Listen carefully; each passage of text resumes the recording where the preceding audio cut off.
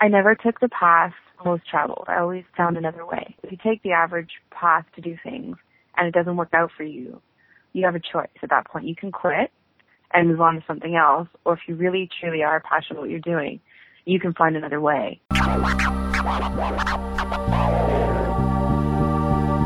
By law students. For past, present, and future law students. Bringing you information to help your career. This is The Law School Show with Rishi and Chris. Nintendo. Microsoft. Electronic Arts. Rishi, tell me, man, what do all these things have in common? Our guest today represents the interests of all of these companies and many more video game manufacturers. Tanya Woods works for the Entertainment Software Association of Canada. What does she do there? She's the Vice President of Policy and Legal Affairs. Essentially, she ensures that the landscape in Canada is preferable for these companies to grow. Fantastic conversation. Hold on. It was a passionate conversation. It was. Tanya Woods is in line with something, and it's contagious. Yeah, this is a pure story of when passion meets your ideal career. Yeah. What else do we talk about? Well, we talked about the details of working to represent the needs of video game manufacturers, such as the companies that we mentioned earlier. We talk about having persistence in the face of adversity, in the face of people telling you that maybe this isn't the right thing for you. And I think that's a theme that carries for the entire conversation about how she created her own opportunities and the importance of thinking outside the box and sometimes doing 3 jobs at the same time to create a full-time job for yourself, because that is exactly what you want to do. This was a great conversation. It was inspiring. It was informative. Take a listen. Let's roll it. Here's our conversation with Tanya Woods. Good morning, everybody. We are here with Tanya Woods from the Entertainment Software Association of Canada. Tanya, good morning. Good morning. How are you doing, Tanya? Really great. How are you guys doing? Excellent. The exams are approaching, and I think we're just slowly transitioning into that exam mode now. But overall, great. Absolutely. So, can you tell us a bit about yourself without speaking about law? The epic test for any lawyer. Yeah, I can. So I am an individual that loves art and entertainment and pop culture and traveling and good wine and yummy food. I am from Ottawa. I grew up here in a very small multicultural family, and I have a small family of my own now. I speak a bunch of different languages, and I love meeting cool people and mentoring. What go-getters. What languages do you speak? I speak Spanish, French, English, a little bit of Italian, a little bit of Arabic, and I'm attempting to learn Mandarin. Wow. Yeah. Mandarin's not going so well. But it's okay. How do you go about picking up all of these languages? I spend a lot of time kind of using school as an excuse to travel and studying in different countries. You meet all kinds of neat people, and I was just really interested in their culture and speaking to them and having more kind of in-depth discussions. And there's only so far you can get when English isn't someone's mother tongue. So I thought to put myself in their shoes and try and learn some of their languages. So. Amazing. Yeah. Very unique. I like that. So let's hear about your law school experience. So you're pretty academically inclined, and so sort of unpack for us, your academic experience in law. Yeah, that'd be great. Sure. So I did my LSAT, but that was more for fun. I never really wanted to start my legal studies in Canada. I wanted to go to England. Go back to the school as an excuse to travel sort of thought. And so I went to the UK and I started sitting there at the London School of Economics. Then I realized that I needed to convert my degree, so I came back to Canada and went to the University of Ottawa and converted my degree. I got hooked on technology law and really enjoyed law school a lot. And while I was articling at a cover board, I decided to do a master's in law at Ottawa U. focusing on copyright issues because it kind of lined up with what I was doing at work. And then that wasn't enough, and I kept going, and I did another master's in the States, in D.C. at the Washington College of Law. And I was thinking more about international issues, trade, globalization, intellectual property. And I thought I wouldn't be doing myself any favors staying in Canada, so I went there. Oh, and so for technology, was it something that you were always interested in, or that kind of interest sparked once you got to Ottawa? No, I remember, like in the early 80s having this massive computer in my room. It felt to me at the time like it was the size of my bed. And I remember, typing DOS coding out and watching things happen, and I got totally hooked on CD technology. And like C//run, something. Yeah. I can't remember. Now, thank God I don't have to do it anymore. That'd be another language I could say I knew, but I don't know. But no, it's something that I've always been completely fascinated with. So I just kept going, and I realized, people are doing all kinds of cool stuff with technology, but that cool stuff was kind of scary at the same time, and I was really curious about how the law applied to that and how we would manage the scary stuff with the law and how we could still encourage people to innovate and invent really cool things and change the world the way we know it now. So at that point, were you cognizant at all of the market? Were you thinking to yourself, yeah, there's definitely going to be some opportunity here in technology and law? I was lying to myself at the time. So I did a lot of networking throughout law school with lawyers, just kind of having sit-down coffee breaks with them and trying to figure out, could I have a career in this? Mm-hmm. And one of the early things I realized with intellectual property was really interesting, and it fit really well with the things I was interested in as an area of practice. And I really love movies and music, and I'm a big art lover. So I started my conversations with copyright, and every practitioner I met was like, no, you will have no career in copyright. You could never be just a copyright lawyer. You will perish and die and be poor and live in an alleyway. They just had no hope to offer me. It was awful. And I just ignored them. I lied to myself. I was like, well, good thing they're not doing it because it means I can. And sure enough, my persistence and chosen ignorance has led me kind of to where I am now, which is pretty good. So I was just really hopeful and moving on a whim, but it worked. So just focusing on your law school career a bit, is there anything you would have done differently? I was thinking about that the other day.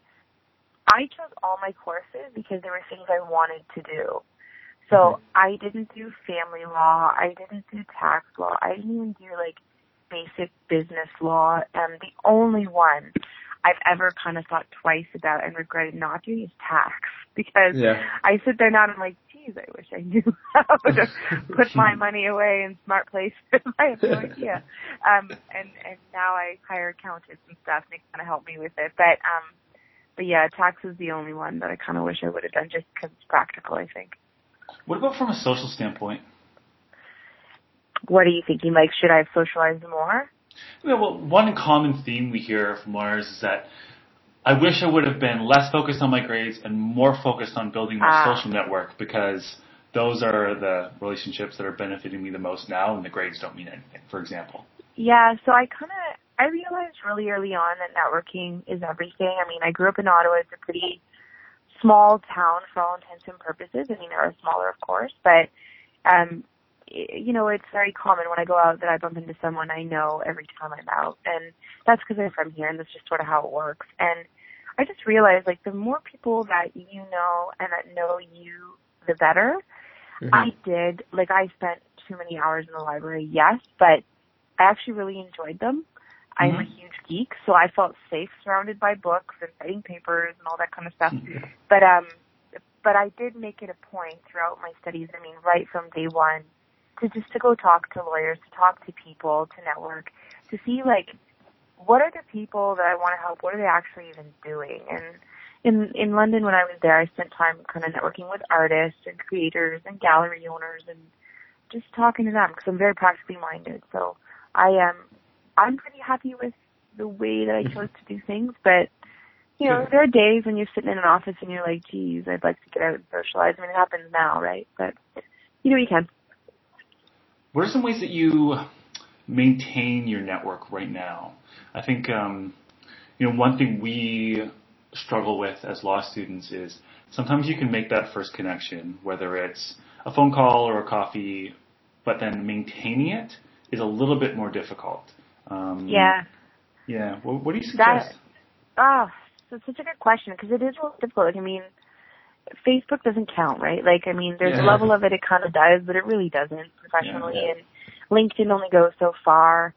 A mentor of mine had a really wicked tip when I was sort of talking to her about this sort of thing. And, you meet all these people, and in my case, they're all over the world.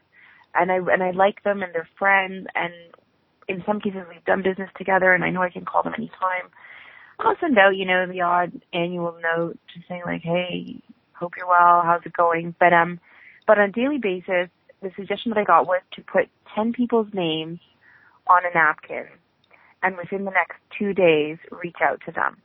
But it's strategic. Like, we all get really, really busy, and we don't have a lot of time to socialize per se, but if you sit down and kind of think about the 10 people you might want to be in touch with for any given reason, you can get it done pretty easily, even if it's just a fast note, just to say like, hey, I hope you're well.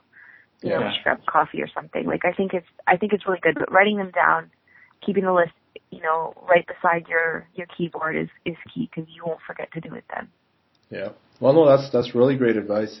So then after your undergrad, you moved to doing master's in your technology. How do you think that has helped you, or if you can share a bit insights about how did the master's program work for you?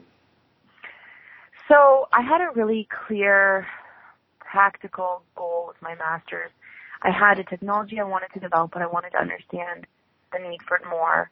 And I had an area that I decided to specialize in, and the way to do that, apart from getting 10 years of experience in the area, which I couldn't do in a year, was to do a master's, and it was also to network and get out there and, stay competitive. So I was pretty happy with both my masters. They both served different purposes, but facilitated my goals. So I was really happy. I encourage it, but I don't think everybody should do it. I think that they should really have a clear purpose in mind of why you're doing a master's, because otherwise, if you can't think about what's going to be the return on the investment, it can be a bit of a waste.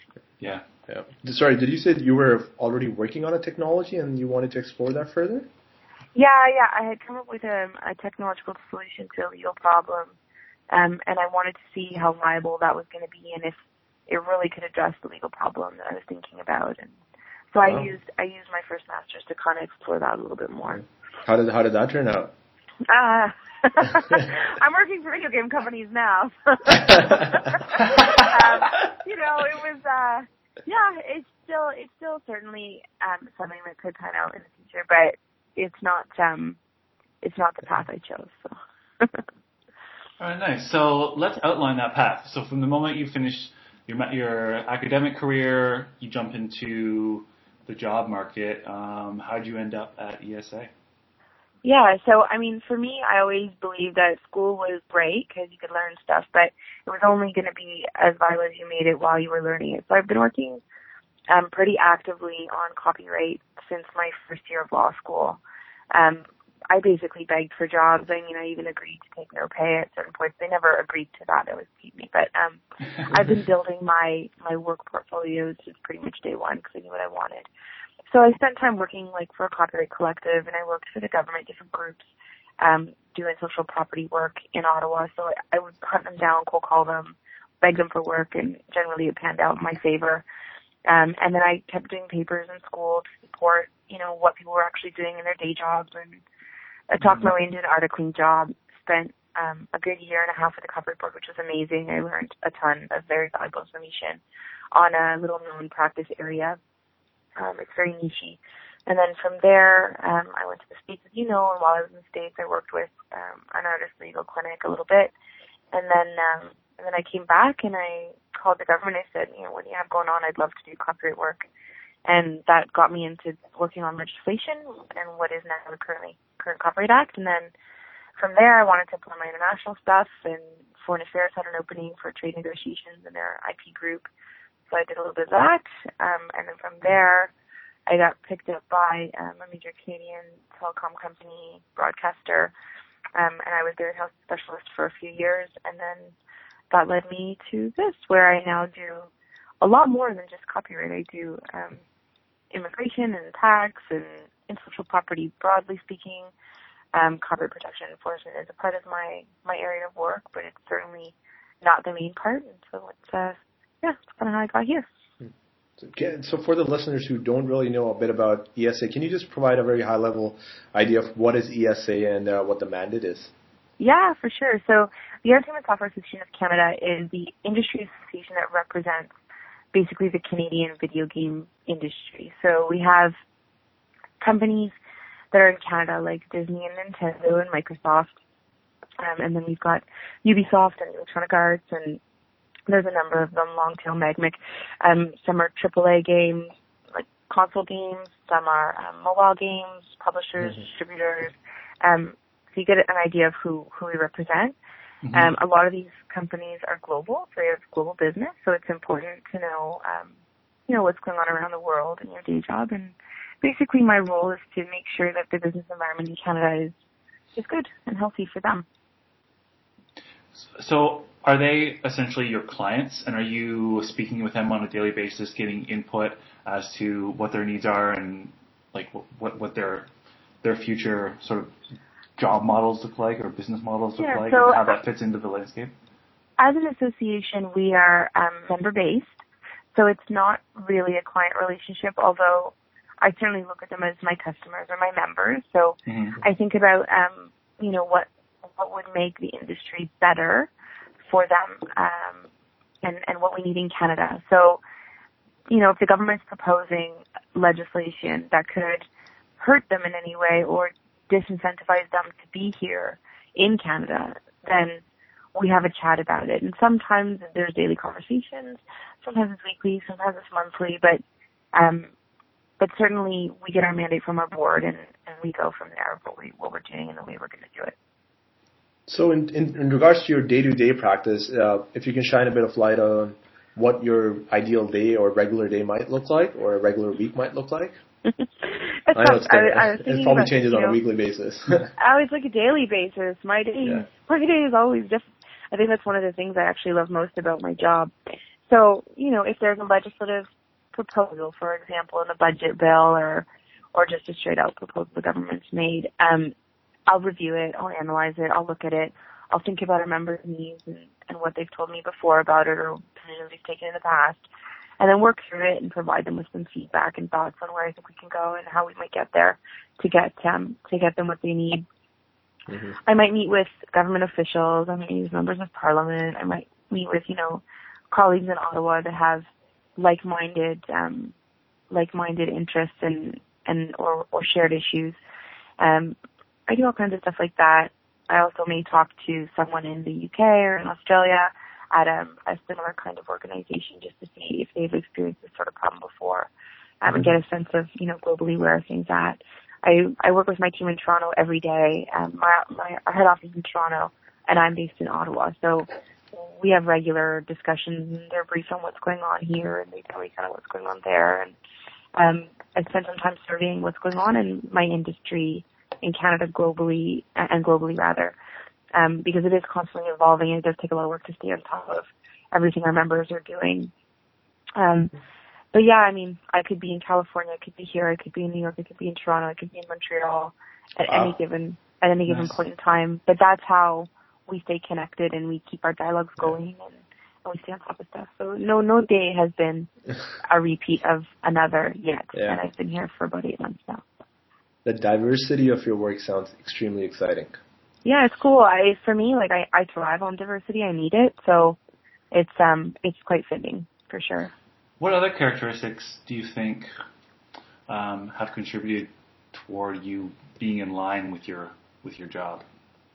Yeah, it's a good question. I'm very passionate about technology and entertainment, and that's been since I was a kid. I've just marveled at the way movies are made and the way technology's changed, from this big sort of box where you have to put a tape in to this CD thing you can carry around to, the shuffle and the iPod and, all that kind of stuff. So for me, like having a real passion and interest genuinely in the subject matter that I work with has been essential.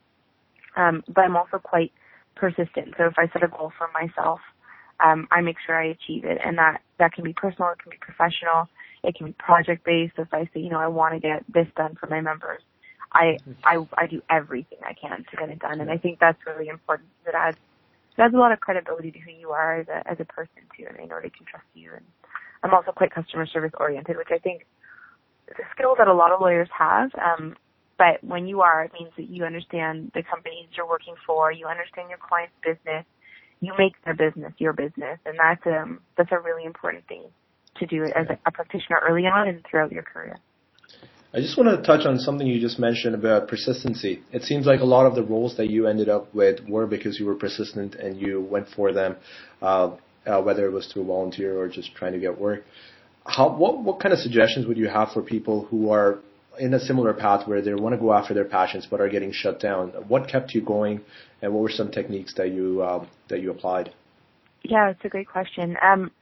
I never took the path most traveled. I always found another way.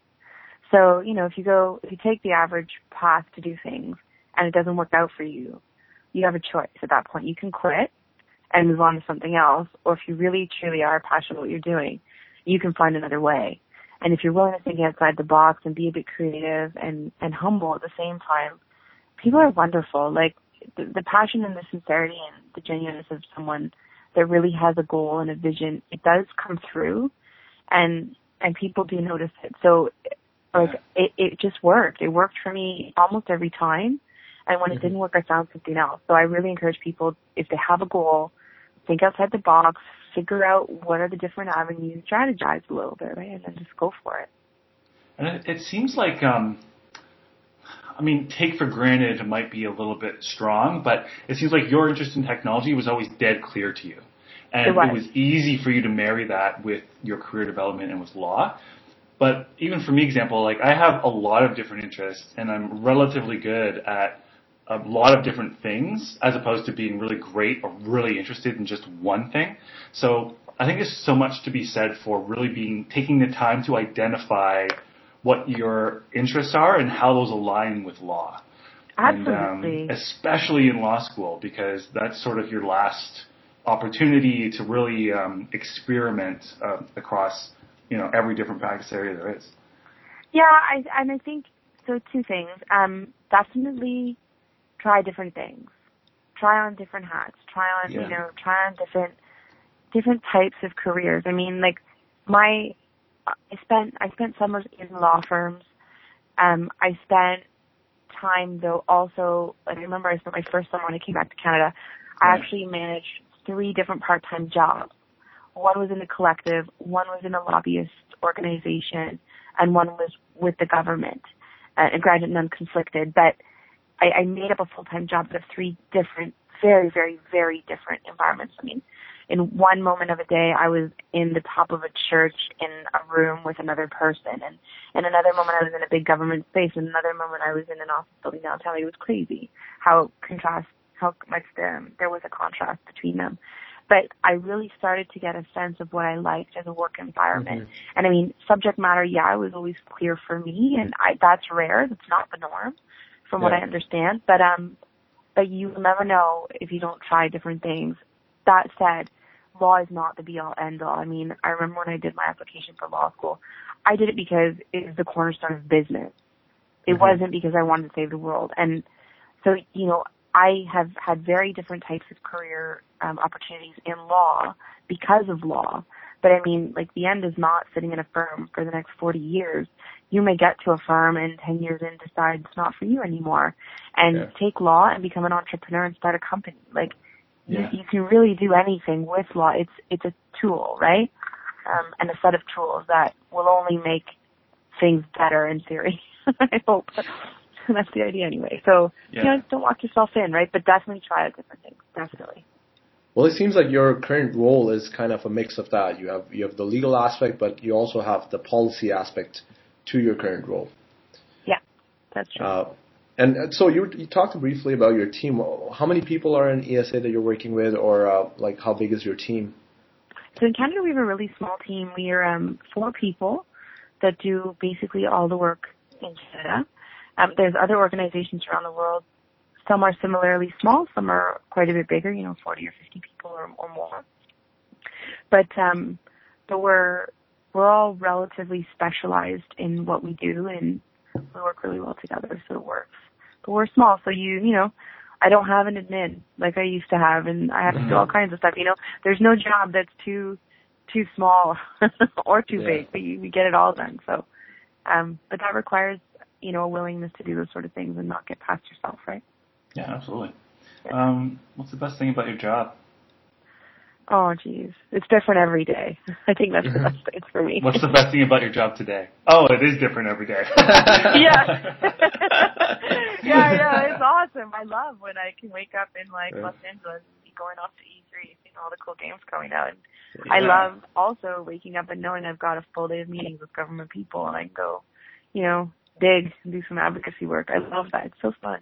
So fun. Very cool. What's the worst thing? It's lame, but I'm just so high on having such a fun job that I don't have a real worst thing. There isn't. I hate doing my expenses. It takes so much time and I'm really slow. But even that is cool. I'm grateful that I have expenses to do, right? I'm a very optimistic kind of positive person, so I don't have a real worst thing. Do you at least get to keep the points from all the traveling that you do? It depends. It depends on what card I use. Do you still have moments, for example, I think even if you have the dream job, there's still those days where you're like, okay, it's still a job. I still have to go here and do this. Do you still feel that way sometimes, or is it just so in line with who you are that you don't even get there? I think everybody has days where they're tired. After a lot of repetitive travel for a number of weeks sometimes, I would just love to sleep. But by the same token, I just don't, you kind of just go. I have yet to have a day where I'm like, geez, my job really sucks. I haven't had it. It's still in the first year. Maybe if we do this in a few more years, maybe I'll be like, I had a couple of them. They were good. But I really feel like if you're in a position where you find that you really don't want to go to work, you got to look at that and why don't you want to go to work? How can you make that be better, right? Yeah.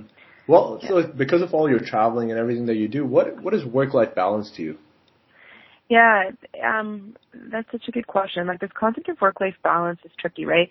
There's not a set number of hours that I could say I want to be doing this or that. I think when you really love what you do for a job, it's fun. I actually want to do my job. I like doing my job.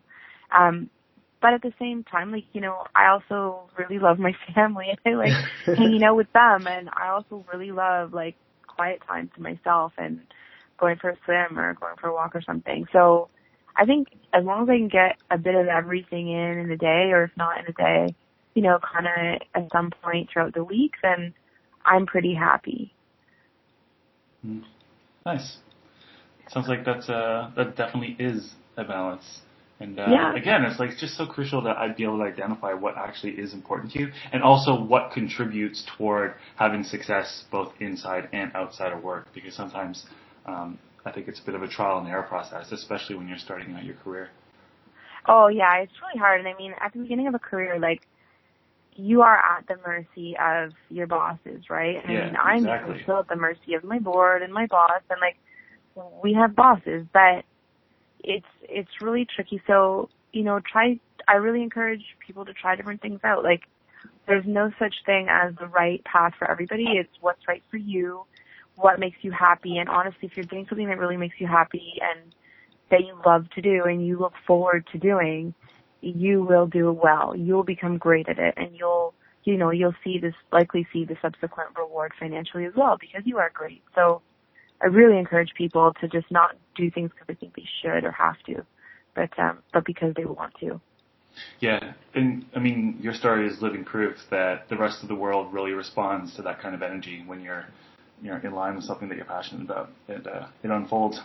Okay, what's something that you want to improve about your professional skills? Oh man, I wish I could play. What are you working on? Yeah, I'm working on my Dead Rising zombie killing skills right now. I wish I could play video games better so I could actually like spend time playing games with my members and having some kind of legit credibility from a gameplay. No, I'm just teasing. But I do actually wish I could improve this skills, but they're not work related really, kind of, but not. But no, I think I'm in a constant improvement mode. Like nobody's perfect. Like as great as you might be, there's someone better, and there's also someone worse. And we kind of, we're in flux all the time as to where we stand in that continuum. So I take a lot of feedback. I seek feedback from my colleagues, from my members, from my bosses. I'm always asking. So like, hey man, like, could I do it better? Yeah. Do you think I could be better? Like, I want to be better. I'm driven, right? Like that's how it goes. Mm-hmm. I also read a lot, and I wish I had more time to read. Because when you read books by, successful people or people that, you want to kind of emulate their career, you get ideas and you get insights, and I think reading kind of goes amiss. We get caught, like, reading cases and spending so much time reading textbooks and, notes on the latest change in the law, and that's not fun reading. But if you're actually reading for yourself and to improve yourself, I think you get a lot out of it. So I wish I could do more of that. Do you have any recommendations? And I wish I could master Mandarin, damn it. Like, I am trying. I want to go to China and just speak Mandarin. I can't. So yeah. Well, I wouldn't bet against you learning it. So give it time. I just need time. Right now it's like Mandarin, Dead Rising, Mandarin, Dead Rising. Well, what's going to be after Mandarin? I don't know. I think I might. I've signed up on Code Academy and Khan Academy because I really would sincerely like to learn how to code. So that's that'll be next. I'm sure that'll be next. Have you tried Oculus Rift? Yeah, man, that blew my mind. You have? Oh, that was wow. incredible. So I tried Oculus Rift back in March with one of my members' games. It was a spaceship game, it was space aviation. Yeah. So I had the Rift on, and I was sitting on a couch in a hotel room. The TV was in front, and there was the kind of the joystick and the accelerator, so I could like move my spaceship faster or slower, and I could move around, and it was wild. Like the Rift, the technology in the Rift is incredible. You really do, like, your brain really does think that you're flying a spaceship. And I remember flipping my ship and nearly throwing up because like it was crazy, and I had to kind of stop. I was like, whoa, that was bananas. And it's incredible. Like, this is the one sort of point where I am in continuous awe is the cross-sectoral use of video games. Like, we're not talking about boys in basements. We're talking about people developing innovative technology that can be used for flight simulation practice, for medical and surgical purposes, for, all kinds of things. It's just wild. And the Rift is just an example of that. It's really amazing. Yeah. What do you think is next in regards to the video gaming console side of things? Oh my goodness, who knows? I mean, we're seeing all kinds of things right now, and when I started about a year ago, there was a debate of like consoles dead or alive, and then Xbox came out with one, and you start seeing the way that people are using their consoles to play video games, but also to stream Netflix and to go online, and like they've become very multi-purpose in a way.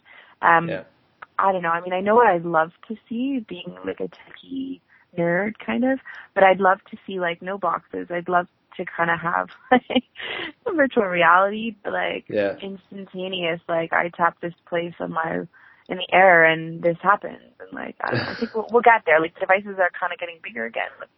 Yeah, I'm sure we will with the Kinect and all of those things now. Kinect's pretty cool. Yeah. Yeah.